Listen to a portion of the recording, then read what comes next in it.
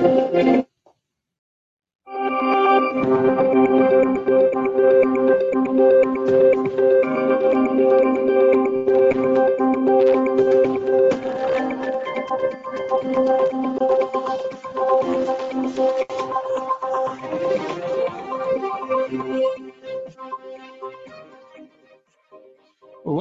to our Rational Radio for today. We have got, as you can see on screen, two good-looking gents, Wilhelm Herzog and Mark Ingham. I'll give you more information on them in a moment. And before we forget to tell you that our special CEO guest today is Charles Savage, Stuart Lohman. Yeah, too much long weekend. Lion talk. I was out in the far north with good friends this weekend. There weren't too many lions, but thankfully, but there were lots of relaxation. But Stuart Lohman, our general manager, is with me in studio. He can put on your camera so they can see that you actually hear, Stu. There we go. Okay. Perfect. And he'll take us through the tech just to make sure that everybody can hear us. Excellent. And they know, and then you know also how to pose your questions, Stu. Excellent, thanks, Alec. Just on the control panel on your right, on the right-hand side of your screen, there's a little high five button. If you can hear my voice loud and clear and see 4 gentlemen pictures in front of you and a presentation. Excellent, Alec. We've got some high fives coming through. That's lovely. We do like to keep it conversational. I know Alec likes the questions. If you can get them in quite early, that always helps. There's a little questions drop down on that same control panel. Please put your questions in there as early as possible, and then Alec can pass them on as we go through our discussion. But all good this side, Alec. Brilliant. Okay, so the questions will be posed there. Stuart will pick them up. In fact, you know what? I'm going to mute you, Stu. Okay, and I'll pick up the questions. Easy enough to see. And just to set the scene a little bit, Wilhelm, we've known each other for some years. You were the partner at RCM with Piet Viljoen. Are you still very much a value investor? Absolutely. I mean, look, value investing, everyone likes to call themselves a value investor, and everyone wants to buy assets for a price below fair value, and that's what everyone tries to do. So I think value investing has a connotation of buying low PE, low price to book, high dividend yield stocks.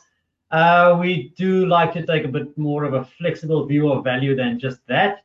But certainly, fundamentally, at Rosenthal Partners, myself, my colleague Paul Whitburn, we try to buy assets for less than they're worth. But I guess what an asset is worth is like beauty, it's in the eye of the beholder. And that's really where the art and the judgment comes in. But certainly, would still unequivocally call myself a value investor today, yes. And also very independent thinking. And that's why it's so good to have you on the show today.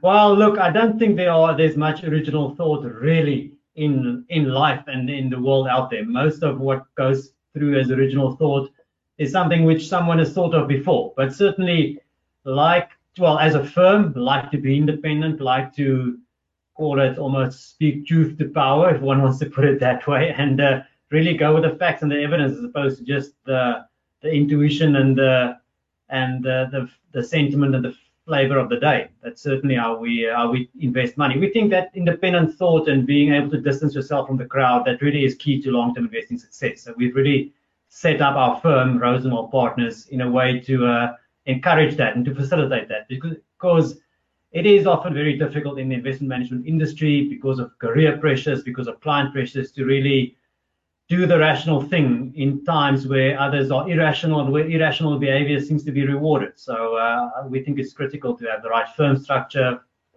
to facilitate the correct frame of mind and the clarity of thought that is required for long-term investment results.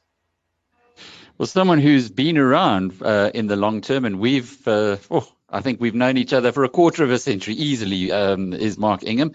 Lovely to have you on the program today, Mark. We will be talking in a little while with Charles Savage, and I know you know Easy Equities pretty well, but you're on your own now, and Ingham Analytics, a independent research house. How's it going? Are you getting support from the public? Yes, we launched last year, Alec, and it was 2 steps forward and 3 steps back. I think, as with all these things, that we've got a growing following.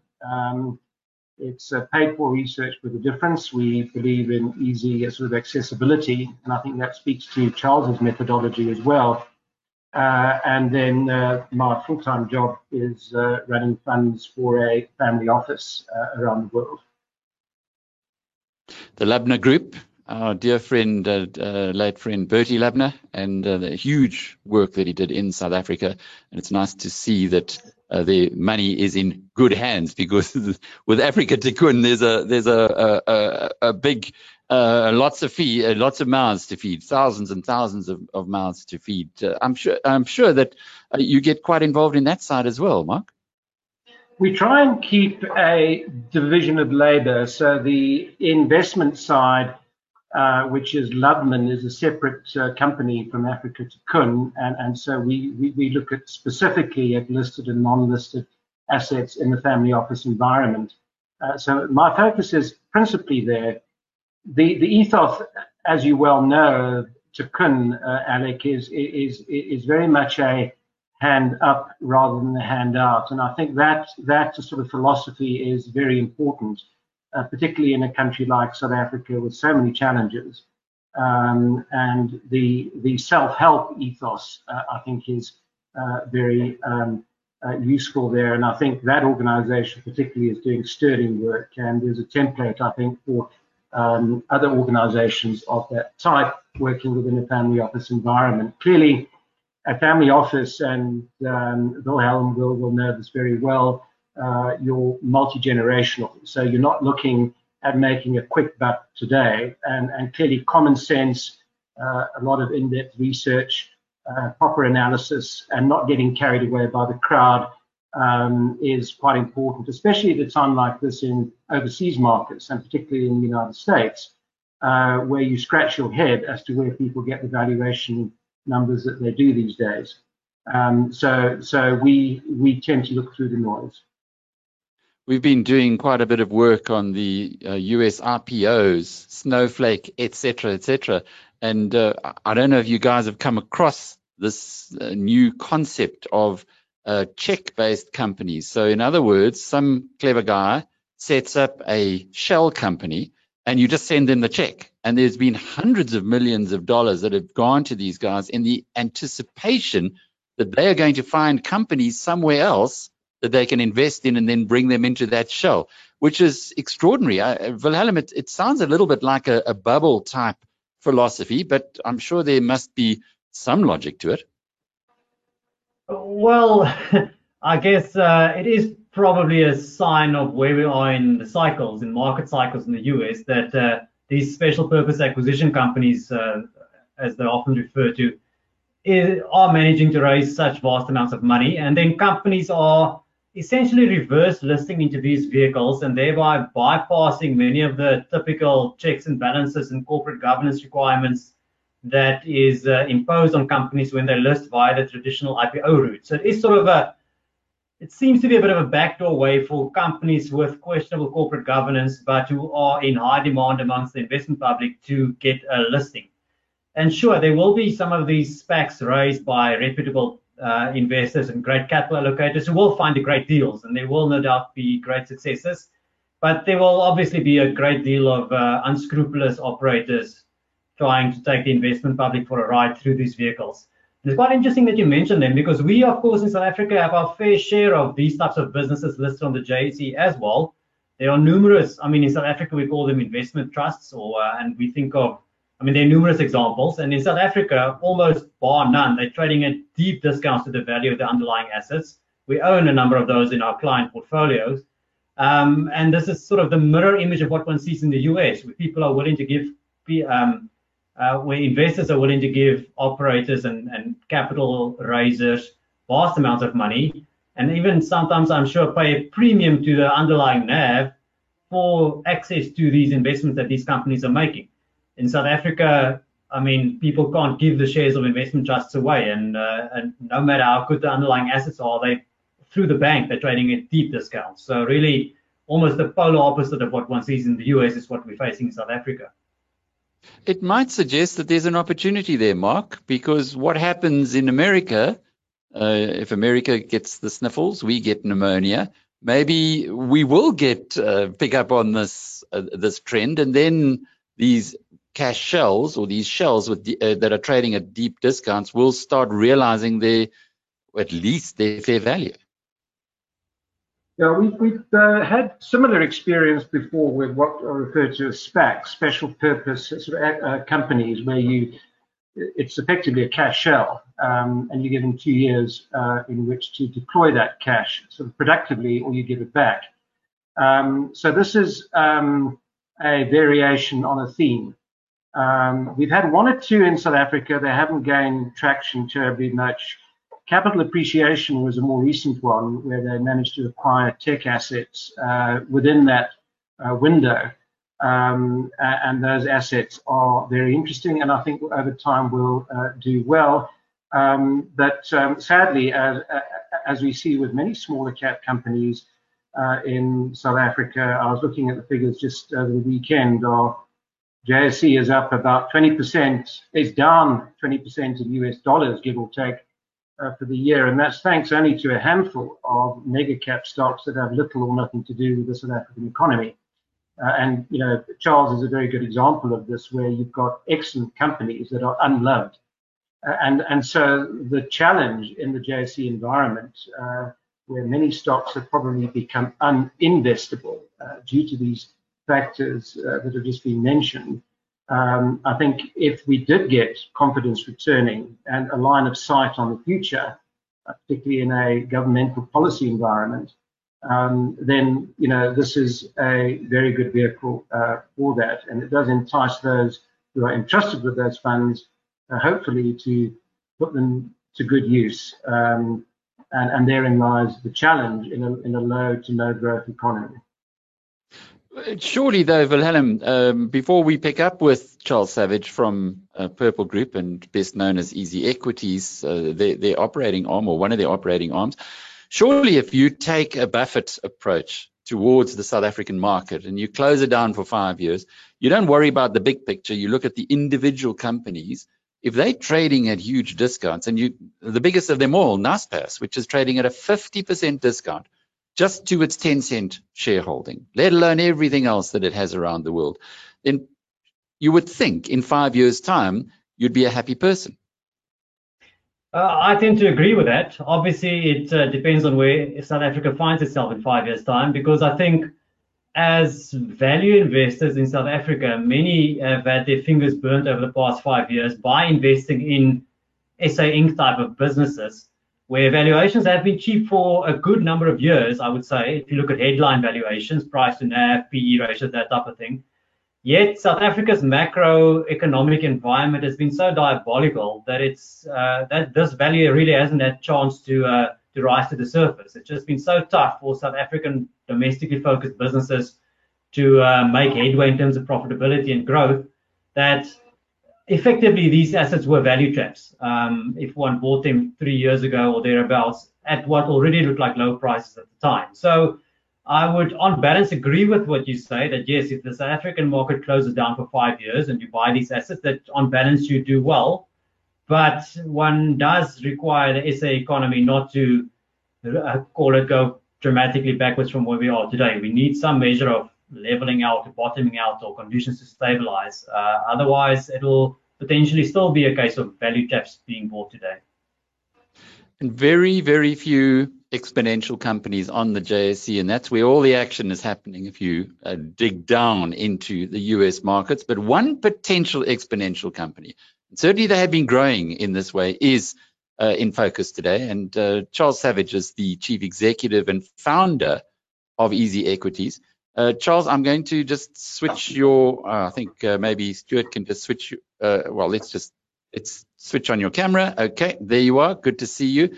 And also very good to be talking on this forum, not about horse racing, Charles, because that was what we were chatting about to a large degree last time. That whole story, the Phumelela story, now does seem to have settled down, so we won't go into too much detail there. But I was just looking through your CV, and you can see it on screen there, that you're a bit of a sticker and you started Global Trader 26 years later. That is still part of your business. Then you started Easy Equities in 2014, and you're still there. Is there nothing else that interests you outside of financial markets and horse racing? Yeah, well, you added in the horse racing. So nothing outside of horse racing and financial markets from a business perspective. Yeah, I am a sticker, man. I think I found a great marriage between my love for technology and my love for finance in the group. And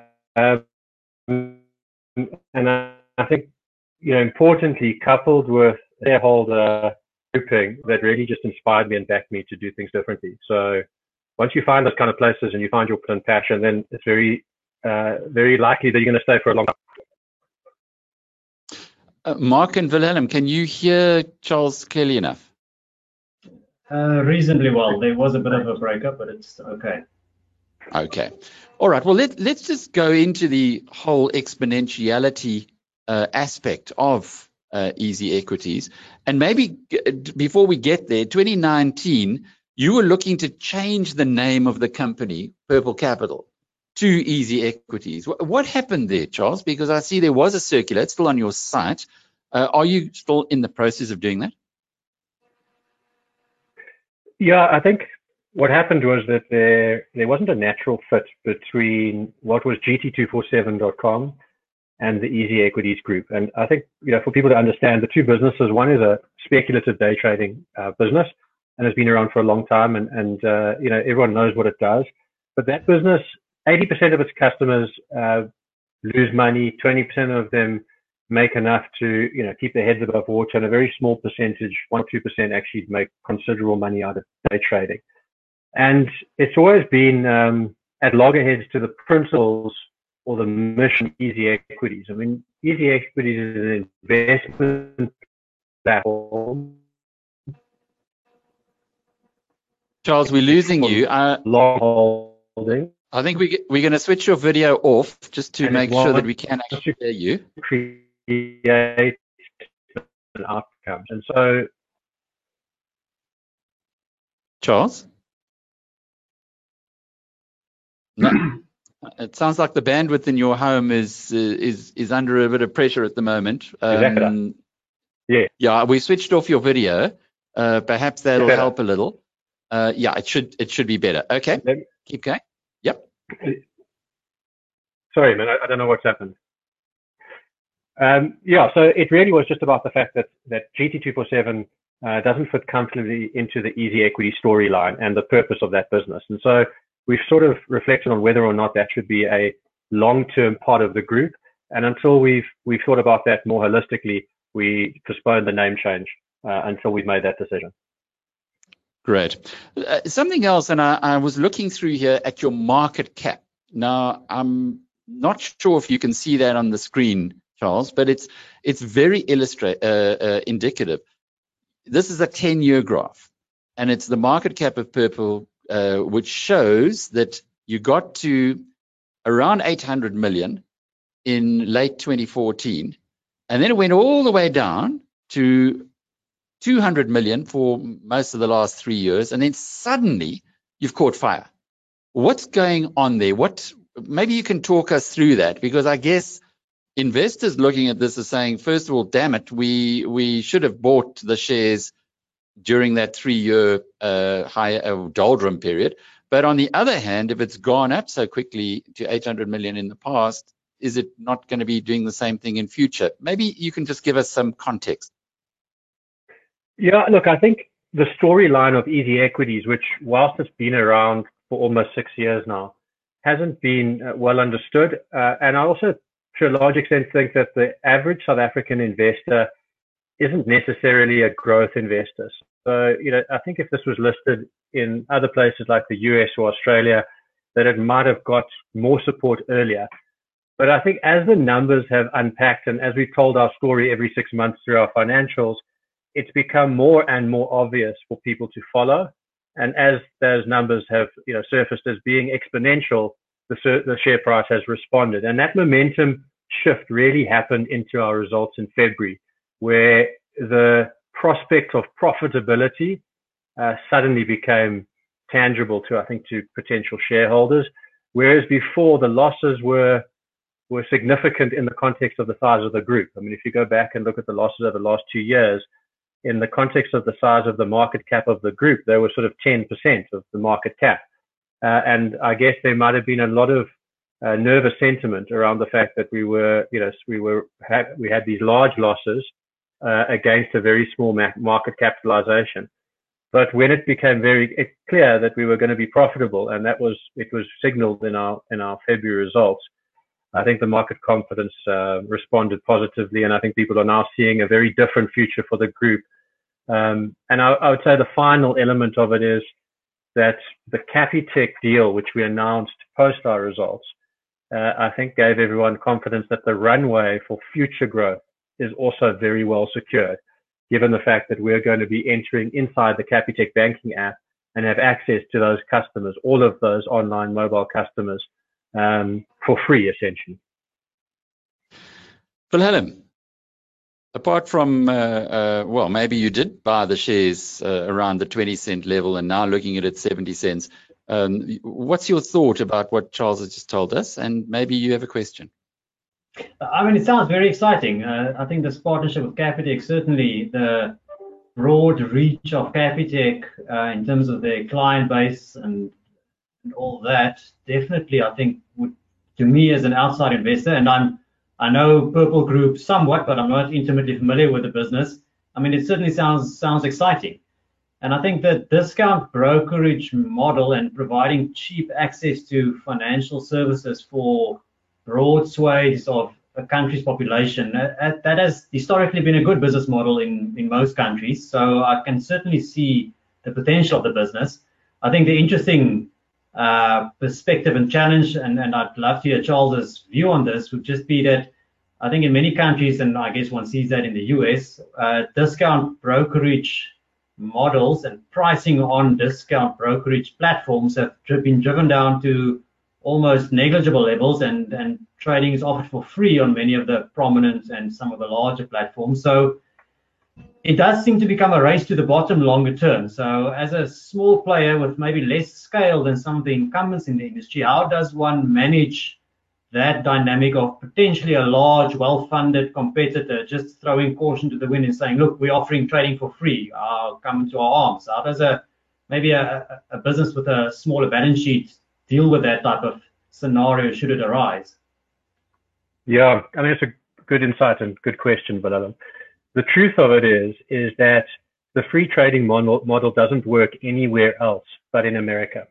And this is something that, I've chatted to other fintechs around the world. The difference in America is you have a competitive exchange environment where the flows are valuable to the various exchanges. So whilst you're offering free brokerage, you can sell your flows to high frequency traders and to the exchange and onto the exchanges. So you are, whilst it's free, someone's getting paid for that flow. Those models don't exist outside of America. There are pockets of it, but they're not mature and they're not liquid enough to support a platform of the size of Easy Equities. So I don't see that it being a sustainable business model outside of America for now. And I do think that those that are trying it outside of America are going to come under their own pressures in terms of creating their own sustainable business model. The secret, though, in providing a low-cost offering is in order to be sustainable, you have to have the lowest cost of acquisition for your customers. And that is the key number that everyone needs to track and measure. And for a lot of these fintechs, some of them who compete with us, and I'm talking locally and globally, they haven't been able to drive their cost of acquisition down to the point where the business model is sustainable. The one that I looked at most recently was Acorn. Millions of customers, cost of acquisition still very high, and revenue that comes from those customers very low. So that they're going to have to get something. They're going to have to change something. They're either going to have to charge more or radically transform their marketing approach. Now, in Easy Equities, just to give you some insights, our cost of acquisition, our target when we started the business was 250 Rand a customer. And to contextualize that against the industry, the average cost of acquisition for a financial services firm in South Africa is around 2,500 Rand a customer. So we backed ourselves into quite a bold cost of acquisition, quite a low cost of acquisition. In this financial year, our cost of acquisition was just under 50 Rand, 49 Rand a customer. Now, given that cost of acquisition, the ability for us to generate a return from our customers in a very short period of time is substantially increased. And the problem a competitor will have is that, yes, you can come in and you can try a zero cost brokerage, but if you don't get your cost of acquisition right, then you won't create a sustainable business model. Now, the secret in our business model is how do we create this low cost of acquisition? And it's all in the fact that all of our customers, well, not all of them, 60% of our customers come from other customers. So it's all referral business. And we've created a brand that South Africa's fallen in love with in a very short period of time. And that can't be replicated by either money, throwing marketing money at it, or two, technology. A lot of people have said to me, Charles, if I gave you 200 million, could you recreate the business? And the truth is I wouldn't even try, because there's some magic in what we're doing that is demonstrably evidenced in this love that our customers have for the brand and the business, which has created this huge wave of referral business, which keeps us growing faster and faster each year, because it is a snowball rolling downhill.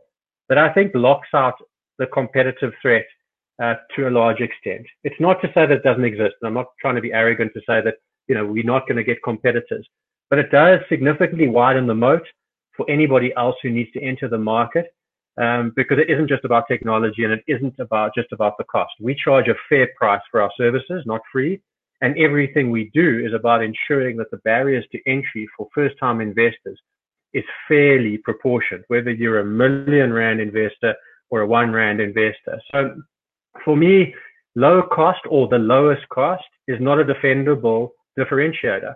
And some of the business models that are deploying them are going to go under. Many more are going to go under than are going to succeed, in my view.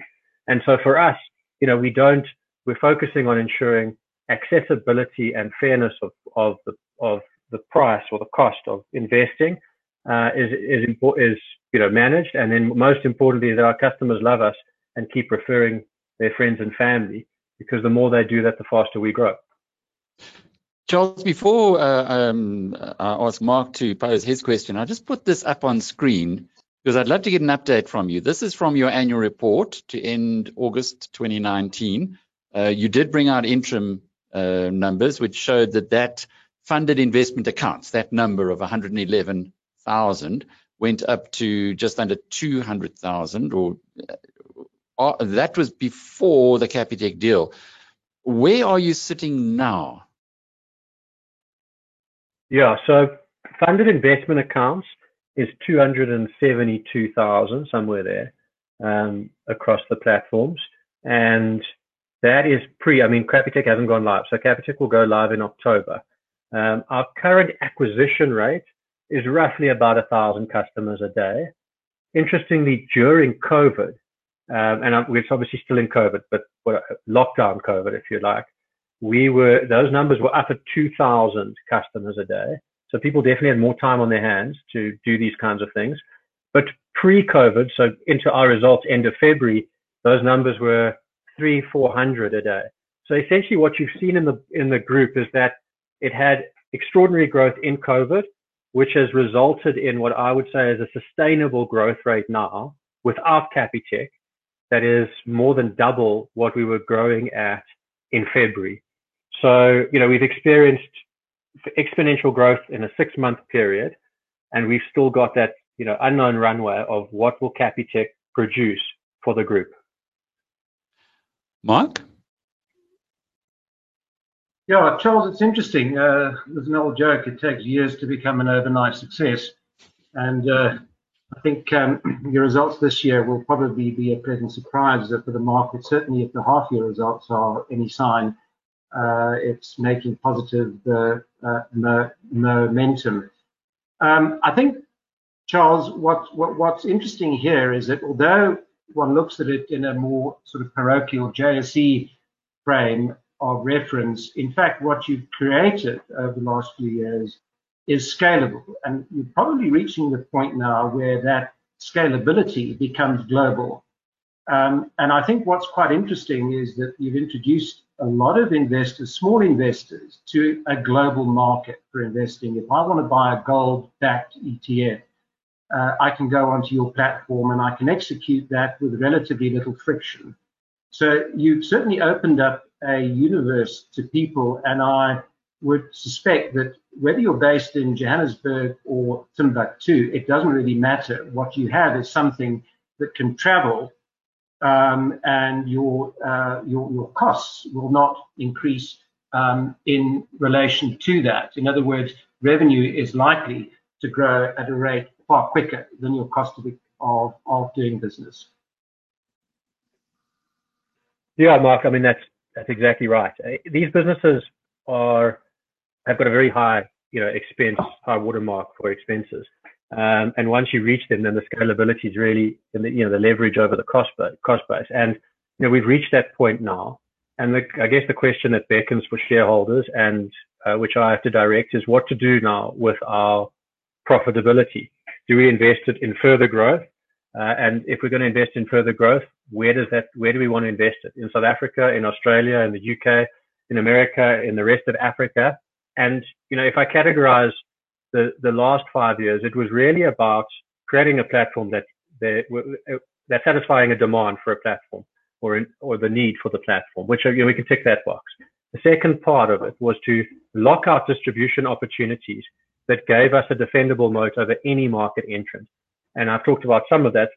Capitec's a great example, but we've also got other wonderful partners. I mean, we run the platform for Satrix now, and that's our platform, and that gives us significant access to quite a different market segment. I mean, the average age of our investors is 32. The average age of their investors is 41. So it marries their brand and our platform capability with a different market segment. And we're not finished locking out distribution. I would say there's one more deal to be done in South Africa, and I'm working really hard on that. And that's to lock out a distribution deal with a telco, because we think that that's a runway we'd love to run our products along. So I'll keep focused on that. But the next 5 years are going to be categorized by where else can we take this platform capability. To start with Australia, and that business is, I was on a call now just before this, and that business looks set to go live this week. And that's really exciting. The fintech ecosystem there is as competitive as South Africa, but very interestingly, the market setup looks identical to what we found ourselves facing when we entered South Africa. So when we started in South Africa, the largest stockbroker in South Africa in retail space was Standard Bank. They purportedly have around 70,000 active accounts. 5 years later, we've got 270,000 active accounts, and we're the biggest retail. And the same market dynamics are set up in Australia. The biggest stockbroker is a bank. It's ComSec. 70% of all retail stockbroking accounts they own. And we think we can apply some of the lessons learned here in beating them up in their own market space. The other reason Australia was interesting for us is we see it as a market entry to the rest of Asia. You can't run Asia from South Africa. The time zone is just too unfriendly. So we want to put a beachhead there, get that business profitable in a very short period of time, and then start targeting other regions. And then the one that I guess excites me the most and speaks the most to why we built Easy Equities is Africa. Africa is an untapped market opportunity. Not all markets are ready for Easy Equities just yet. But if you look at the ecosystem that we require to do business and our customers require to be in place to do business with us, the first is there must be low data costs, because otherwise the point of investing small amounts is going to be, dissolved. Second one is that there must be access to smartphone capabilities, high penetration of smartphone capabilities, because we don't build services for dumb phones. We're not going to go and spend money on USSD services. And that again, the penetration of those devices is really high and growing fast. And the first $10 smartphones in the market already. And then the third ingredient, which is the one that is missing in a lot of African markets, the ability to move money electronically must be easy. Because again, if that's not available, then there's no point trying to create an investment platform that sits on money moving freely. And so for us, the first market entry that we'll go into in Africa, outside of obviously South Africa, is Kenya. It's got all of the ingredients.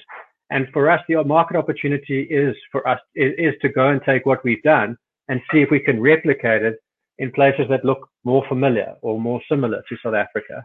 And for us, our opportunity is Africa. It's right on our back door. It's in our time zone.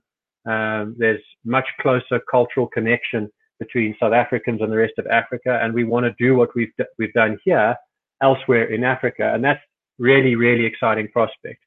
And then, finally, we will certainly look at other jurisdictions, and what's driving us in other jurisdictions is the lack of availability of our kind of financial services. So there is a lot of focus on what I would call first world fintech. There's a lot of places outside of first world that need this, where the need is required. And essentially, we want to go to places where you need more mosquito repellent, where our big first world competitors are almost too scared to go. And when they look up to say, well, where do we go next? We want to make sure we're there. So we're not, you won't find us in the UK, and you won't find us in the US, but you might find us in Eastern Europe soon, and you might find us in India soon, and you might find us in places that people have been, I guess, a little bit cautious to go. Charles, that all needs money. And when Sanlam came in as a shareholder, it looked like you had the cash to pursue that very aggressive ambition that clearly you have. But I see from that the circular that is going to close now at the end of this month, that there's something in there about repaying Sanlam. What's going on there? Yeah, when Sanlam bought 30% of Easy Equities for 100 million, they put a protection mechanism into the deal, which was to protect them against the valuation being wrong. So essentially, you can imagine 3 years ago now, trying to value a business which at the time I think had 10,000 customers, was losing 40 million a year roughly. And how do you put a positive valuation on that? So it was a well negotiated outcome, but an uncertain outcome. So in order to protect that valuation entry point, they had the right to give us back the shares, and we would have to then pay them the 100 million plus interest if they felt that the business didn't have the prospects that they believed it had at the time. Or the alternative is, to the extent that we couldn't repay them the 120 million, then they would get another 10% of shares, essentially lowering their entry price. Now, in the result, they're in quite a sort of shotgun kind of position, in the sense that they have to, if they do put it to us, anyone who had the opportunity to invest in Easy Equities at 100 million rand, 100 million for 30%, so 320 million post-money valuation, anyone would bite their arms off at doing that. So the likelihood of them exercising that option, I think, is low, but I don't know what they're going to do with it. It expires, the termination date is 6 months after the 17th of November, and they have that right to put those shares to us, but there's no turning around. If they put the shares to us and we raise the capital and pay them back, then they're out. So quite a dangerous game to play if they like the investment. And Sanlam have been a wonderful investor. Actually couldn't ask for a better investor. They've given us great access to market. They've helped us build our runway into distribution. And so I think it's a very unlikely event. But the reason we had to put the circular out is we have to do the housekeeping as if it is going to occur, in case it does occur. So I personally don't think it will occur, but time will tell. And then the other reason is that just we've only got 1.2 billion of authorized share capital, and we've got obligations in terms of share incentive schemes, and also a BE deal that we did 2 years ago that over the next 12 months are going to require more shares than are available in our authorized share capital. So that was the other reason behind it. Wilhelm? Yeah, Charles, I think interesting aspect of your business is as you mentioned, that the GT247 and Easy Equities, and being sort of two very different businesses. But I imagine they were both premised on the same underlying fundamental principle of offering readily available, low-cost access to markets. GT247 has seemingly had its trials and tribulations and is now on the up again after some difficult years. what have you learned from the GT247 business that you carry into running Easy Equities, or are the two businesses not as similar as I imagine them to be? You highlighted the differences earlier, but as I said, I think the underlying premise is probably similar or shared, or is that not necessarily the case? No, look, I mean, they leverage off each other extensively. I mean, the tech, for one, is identical in the back office infrastructure and what's required to run the platform. But the key difference is that between 7 and 10% of individuals, investors, become traders or play both roles. Some people are investor and trader. So the market opportunity for GT247 is 1/10 of the market opportunity that is presented for Easy Equities. So Easy Equities has a much greater runway. It therefore has much greater scale requirements in terms of the tech that needs to serve those customers. And the other key difference is the lifetime value of a GT247 customer is time bound by roughly, it's about 13 months. They literally lose their money within that period. So you go out, you're having to replace your customers essentially every year. You've got to go out and build a new client base every year, it's a hamster wheel. It's a tough business. It's for young guys much younger than me.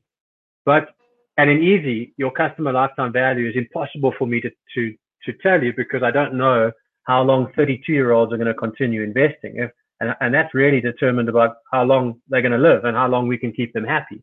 But it's much longer than 13 months. So those are the sort of key differences. The question that I guess plagues me and my team is, because we are the graduation, we're the university for investing. If we're going to graduate these traders, the 7 to 10% or 5 to 10% of traders, do we stay aligned with GT247 and keep it in the group? And it will naturally benefit from all of these graduates, or do we eventually divorce ourselves from the trading business? It's not a business. We will never be the best in the world at GT. We missed our time. We were well ahead into 2008, but we got heavily beaten up in 2008, and the competitors ran past us. And those are places like IG and Saxo and FXCM and a whole lot of others that are just better at it globally than we are. But in Easy, we could be the best in the world at opening up new first-time investors and creating a new marketplace for first-time investors. And at some point, the group needs to be focused around a single mission and purpose. It's been fine till now, but I think as we grow and as the demands of Easy Equities continues to grow, we're going to want to focus more and more of our time on that mission and purpose. So, my belief is that the two businesses will probably end up divorcing. There will be an exit of GT in time. If that's not going to happen, then the business needs to marry it more formally. And then I would change the brand and introduce it at the right time, at the right place for those investors that are seeking a trading destination. And as you can tell from the way I'm talking about it, it's not something we're fully baked on. We haven't come to a conclusion on it yet. GT continues to make a very healthy contribution to the group. We're in no rush to get rid of it. And it's definitely benefiting from the tidal wave of customers that Easy Equities is bringing. So for now, we'll keep thinking about it and see whether we fall more in love with it and then rebrand it within the group, or alternatively look to exit it and pay the dividends out to shareholders. We've got quite a lot of questions here from the community, starting with John Hardy. He wants to know, why are there so many director sales of shares in Purple Group? Yeah, I mean, look, you've got to understand that we've been in this. You said at the beginning, Alec, we've been in this a long time, and you've got varying degrees you've got varying degrees of service amongst the directors. Some of them have been here for a very long time and are also getting older, and so they need liquidity in their shares, and so they'll sell their shares to finance their lives, which is acceptable. It's not like they've been around for a very long time, and that's the real thing that's driving it.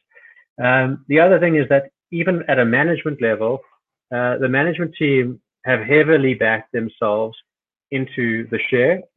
to the extent that, I'll speak for myself, 99% of everything I own is in purple. That's how much I believe in this group. That means that, if there are unforeseen events that I need to take care of in my life, then invariably I'm going to have to sell some purple shares to finance those. And so, whilst I wouldn't give that advice to anyone else, this is my baby. This is what I've created, and I'm confident in its future. So I have a very unrealistic distribution into the share. So it's tenure. It's driven by the fact that lots of people, a lot of the directors have been there for a long time, and they need to eat from their shares, and we don't pay dividends right now. And then the other one is that, certainly for myself, I have 99% in the share, and so sometimes school fees need to be paid, in which case I've got to sell a few shares. Mark? I think what's also disruptive, Charles, and which we haven't touched on, is RISE, which is retirement, investment, and savings for everyone. And that is very much in the philosophy of what Easy Equities is about. It's a joint venture. It, in fact, also seeks to reduce the cost of admin in this area, particularly at a time when markets haven't been going terribly far and when everybody's under cost pressure. That ease and cheapness of access is another important pillar of your business, and which is already contributing to the P&L. Yeah, Mark, RISE is a lovely business. If I use an analogy for the two, Easy Equities is a line fisherman. It goes out, throws its lines out every day, and catches a few fish. RISE is a trawler, and it goes out, and when it catches fish, it catches them in very large numbers and large asset values. But it takes a long time to hunt those, schools of fish down, and you don't land them all the time. But the two businesses are so synergistic, because you've got Easy Equities that's just bringing in, customers every single day. And then alongside this, you've got this longer tail of acquisition, which goes out and seeks pension funds, and with it, their clients. And the two work perfectly. We can leverage the technology to deliver the same investment experience, just in the one case through a pension fund administration business, and the other one, for people who want to manage their investments for themselves. So it's a great example of how we can use the platform in other sectors. I think the thing that is potentially worth highlighting, and I would say the market needs to watch closely with us, is where else can this platform play a role? If we're building the most valuable distribution base in access to customers in South Africa, which I believe we are, and that's becoming obvious in the numbers now, then what else? What other financial needs and demands can we service to that distribution? And that's a very interesting question. And in the outcome, I think there are lots of product and platform opportunities that will see us leverage this distribution into new profit lines. And a great example of that is Easy Properties, not just RISE. I mean, Easy Properties was born out of a survey that I did 2 years ago to my customers, and we said to them, what asset classes are missing? And we thought that crypto was going to be the answer, and it was the second answer. And we ended up doing a JV with Michael Jordan and Earl Loxton and DCX to give them access to a crypto index, which is also doing really well. But the second one, the most in-demand asset, was actually residential property. Now, I would never have guessed that, but given the fact that our customers wanted it, at the same time, fortuitously, we were introduced to the Buffett Group, who are the largest owners of residential property in this country. And they came to us with a proposition to say, look, is there a way that we can distribute our properties into your customer base? So we, 2 years later, and probably about 4 million of capital now invested in that platform. We launched Easy Properties 3 months ago. To date, it's sold 30 million in property already. It literally sells out in a week. Last couple of weeks, it sold 12 million of property in a week. And it was EBITDA profitable in its first month, because it doesn't have this cost of acquisition. It just gets dropped in on the Easy Equities distribution base. And, I would guess that within the next, it'll do sort of be EBITDA positive in a full year at between sort of 8 and 12 million rand. Now, that's a great example of new product, new service, well aligned with the Easy Equities brand, where demand is proven, i.e. our customers are saying we want this, and we just drop it in. And the thing that I think everyone's got to think about is, what else can we do?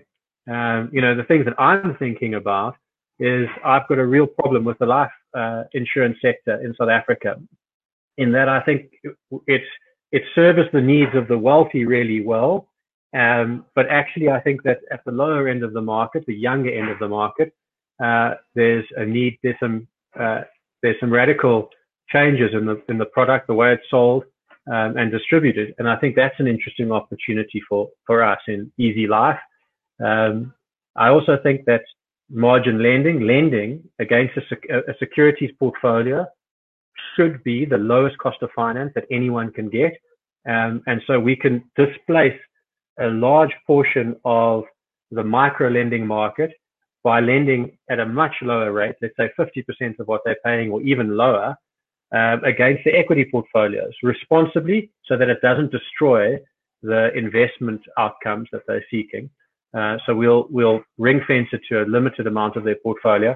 But those are just two examples of products that naturally fit into what we're doing, because our customers need them and want them, and more products will come. So I think that it's not just about the businesses that are already in the group. People have to think about what else we can do with this distribution. And that's exciting for me, because those that know me well know that the things I really enjoy is the innovation, the product development side, and then scaling the business opportunity. My team are much better at running everything else. Edward Duplessis asks a question which is related, Charles. Is Easy Equities looking at the private equity market and making private equity investment accessible to investors? Yeah, great question. And yes, I mean, crowdfunding, which I would, say is similar to private equity. So crowdfunding is definitely on our agenda. For us, we sort of did the maths around it, and we think we need to have 1 million investors on our platform. So we're sort of halfway there, I think. So within the next 18 months, we expect to launch a crowdfunding platform. Alongside that, we do help the Section 12J guys in raising capital for their sort of private equity vehicles. There's one that's going live, I think, at the end of October from Kalon Ventures, and we'll continue to support that segment as well. So yes, definitely, private equity is an asset class and sector that I think retail distribution would love access to. It's a great example of an asset class that is restricted to the wealthy. I mean, I've never been approached to invest in private equity, and so all the way down, nobody does. So yes, for sure, I think, and it's one I'm passionate about as well, because frankly, raising money in this country is one of the worst tasks I've had the displeasure of having to go through. It's really hard to raise money in South Africa. It's not like it is in America. So if we can solve that problem and help VC get funded, then yeah, we want to do that. I've got a lot of rapid fire questions, because it'll be good to let Wilhelm and Mark have their last questions as well, and we are running out of time, Charles. So perhaps some quick answers here. Lance Smith says, who's using your platform? Male, female, black, white, Indian, etc., and what's the average trade? Yeah, so quickly, 62% male, 38% female, 99% black South Africans, average age 32, average investment, so average portfolio is 30,000 Rand. That's the average portfolio someone's running, but the average investment size is 2,500 Rand per holding. George Rex wants to know, will China come onto the Easy Equities access map? Yeah, we're looking at it now out of our Australian office. The Aussies also love investing in China, so the demand is there. We're looking at how and through whom, and yeah, definitely on our radar. It looks like Hong Kong first, so Hong Kong, China first, but then China possibly after Hong Kong. Shaman Prem asks, would you recommend that long-term investors use 2 or more platforms to guard against one going under? I guess he's a bit concerned that you might grow too rapidly. Yeah, look, I mean, security of assets should be forefront for any investor. We secure their assets by holding them outside of the group. They're in a nominee company, which is ring-fenced. The balance sheet of a nominee company is ring-fenced from the operations. And so we can't go, if we go under, we cannot do any harm to our customers' assets. Andrew Lake asks, he says, if you have 160,000 Rand in global trader investment, would I be better off to cash in and move funds to your Easy Equities USA or Easy Equities Satrix? Yeah, I'm not sure. Don't really understand the question, but I'll guess at what he's asking. If you're an investor, then Easy Equities is a much better destination for your money. If you're a trader, then GT247 is a better destination for your money. Hilton Goodhead asks, what's the relationship with easy.com? Nothing. Okay. And Sean Griffiths wants to know, what's the biggest risk for Easy Equity customers? What they invest in. Not he adds up there if Easy Equities goes pear-shaped. No. As I said, the assets are ring-fenced from the group and held in a nominee. Wilhelm, your final question? Yes, sure, Charles. I'd be interested. I'd understand if it's confidential, and it probably is confidential to some extent. But for instance, the terms of the Capitec distribution agreement, like the economic split between Easy Equities and Capitec, what part of that is more valuable? Is it what Easy Equities brings to the table, or is it the Capitec distribution network? So in a transaction conducted by a Capitec customer on an Easy Equities platform via the Capitec banking app, does Capitec take the lion's share of the economics, and or how does that play out? Yeah. So firstly and foremostly, Capitec negotiated really hard to ensure that the client benefited a lot. So the client benefit is they get a 20% reduction in their transaction fee. So they pay 20% less brokerage. So that's the first point. The balance of the economics are then split between Capitec and Easy Equities, and we get the lion's share of those economics. But isn't that, I mean, I've got a Capitec share account, and I know you guys are the cheapest in the market already by far.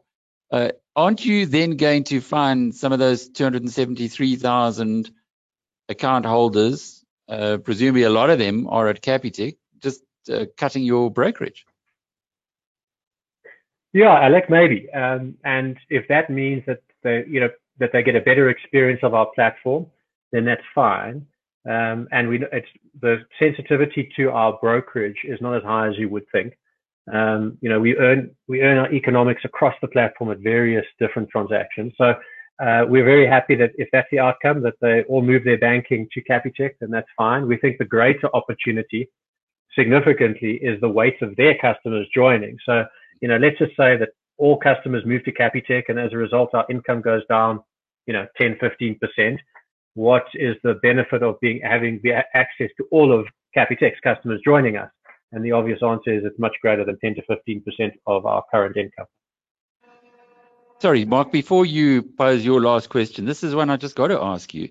Is the JSE supporting you in any way, or if not, are you using other exchanges or playing with other exchanges? Because what you're doing has got to be making it is making a huge difference to the future of South African retail investing. Yeah, we've collaborated with the JSE on several retail initiatives. We run, the one that comes to mind is She Invests, which is we work with them to do that, and we've done a couple of other things as well. But we're agnostic in terms of where the exchange flows goes, and specifically we deal through a prime broker, and we manage the prime broking relationship, ensure we get the best possible price, which we then pass on to our customers, and then we let the prime broker worry about which exchange at what price, and where he gets his liquidity from. Hilton Goodhead, by the way, says that the Easy Properties icon on your website links to easy.com. That's why he asked the question. So I guess there's somebody there who's just put the wrong link in. Mark, your final question? I think just closing remarks. We haven't much time, Alec, but I think a lot of effort and innovation is really coming through now. I think the partnerships that have been built with the Capitecs and others of this world are certainly coming through, and you're judged in life by the company that you keep. And clearly there's loyalty there from a growing platform of customers. And I think as this is a proudly South African company, we can only wish them well on their way. Nice one, Mark. Nice way to finish off. Before we let you go, Charles, it's quite obvious that Mark is a big fan. We've heard that. I also saw in your breakdown of shareholding that Michael Jordaan's Montegray is quite a significant shareholder. So you seem to be making the right statements in the right area. Did Michael get a discount on his shares? Michael's been a great mentor for me in the last few years, and as a result of that relationship, he's, I guess, gained confidence in what we're doing. He loves Easy. He loves the Easy story. We've got a great partnership with DCX with him, and I think he sees the future of finance in a similar way to the way I see it. And so, that's resulted in him taking up a very substantial shareholding over the last few years, and no, he paid fair market price. Final comment from you, Willem? No, look, I think it's been very impressive to see how Easy Equities has grown and the accessibility and savings that it brings to the market. So, I mean, all the best to Charles. We'll certainly be following the story quite closely. It's a fascinating business. Let's see if we can get him on camera just for the last couple of minutes. Yeah, there you are. You're back again. Stu, where are we going to be able to access the recording of the webinar? Thanks, Alec, and thanks all. It was great, fantastic discussion. Alec, I put the YouTube link on the chat bar, which is on that control panel, and hopefully in the next hour or two, we'll be able to process the video and get it there. And then the team will obviously trim it apart, etc., and cut it up for the audio section on our own. So, yeah. Well, we look forward to that and to hearing more about the exponential story that is Easy Equities. Charles, thanks for joining us today. Good luck with your horse racing endeavors. And from me, Alec Hogg, and our team here at BizNews, thanks to Mark and Wilhelm for posing your questions. We look forward to being back with you next week. In next week's Rational Radio webinar, we have Mr. Hudson. What's his first name? From Panda. No, not from Panda. Gavin, sorry. just lost my mind a minute. Gavin Hudson from Tongaat will be with us next week, and then in 2 weeks' time, we'll have Charles's shareholder, Paul Hanratty from Sanlam. He'll be in studio with us. Well, what do you call these things? Is it in studio or certainly on the GoToWebinar call? But make a note of those. It's for the next couple of weeks. But as Stuart said earlier, we will have Charles Savage's eloquence as well as those of our analysts recorded for posterity on YouTube in the next couple of hours available to you. Thanks again for joining us today. Until the next time, cheerio.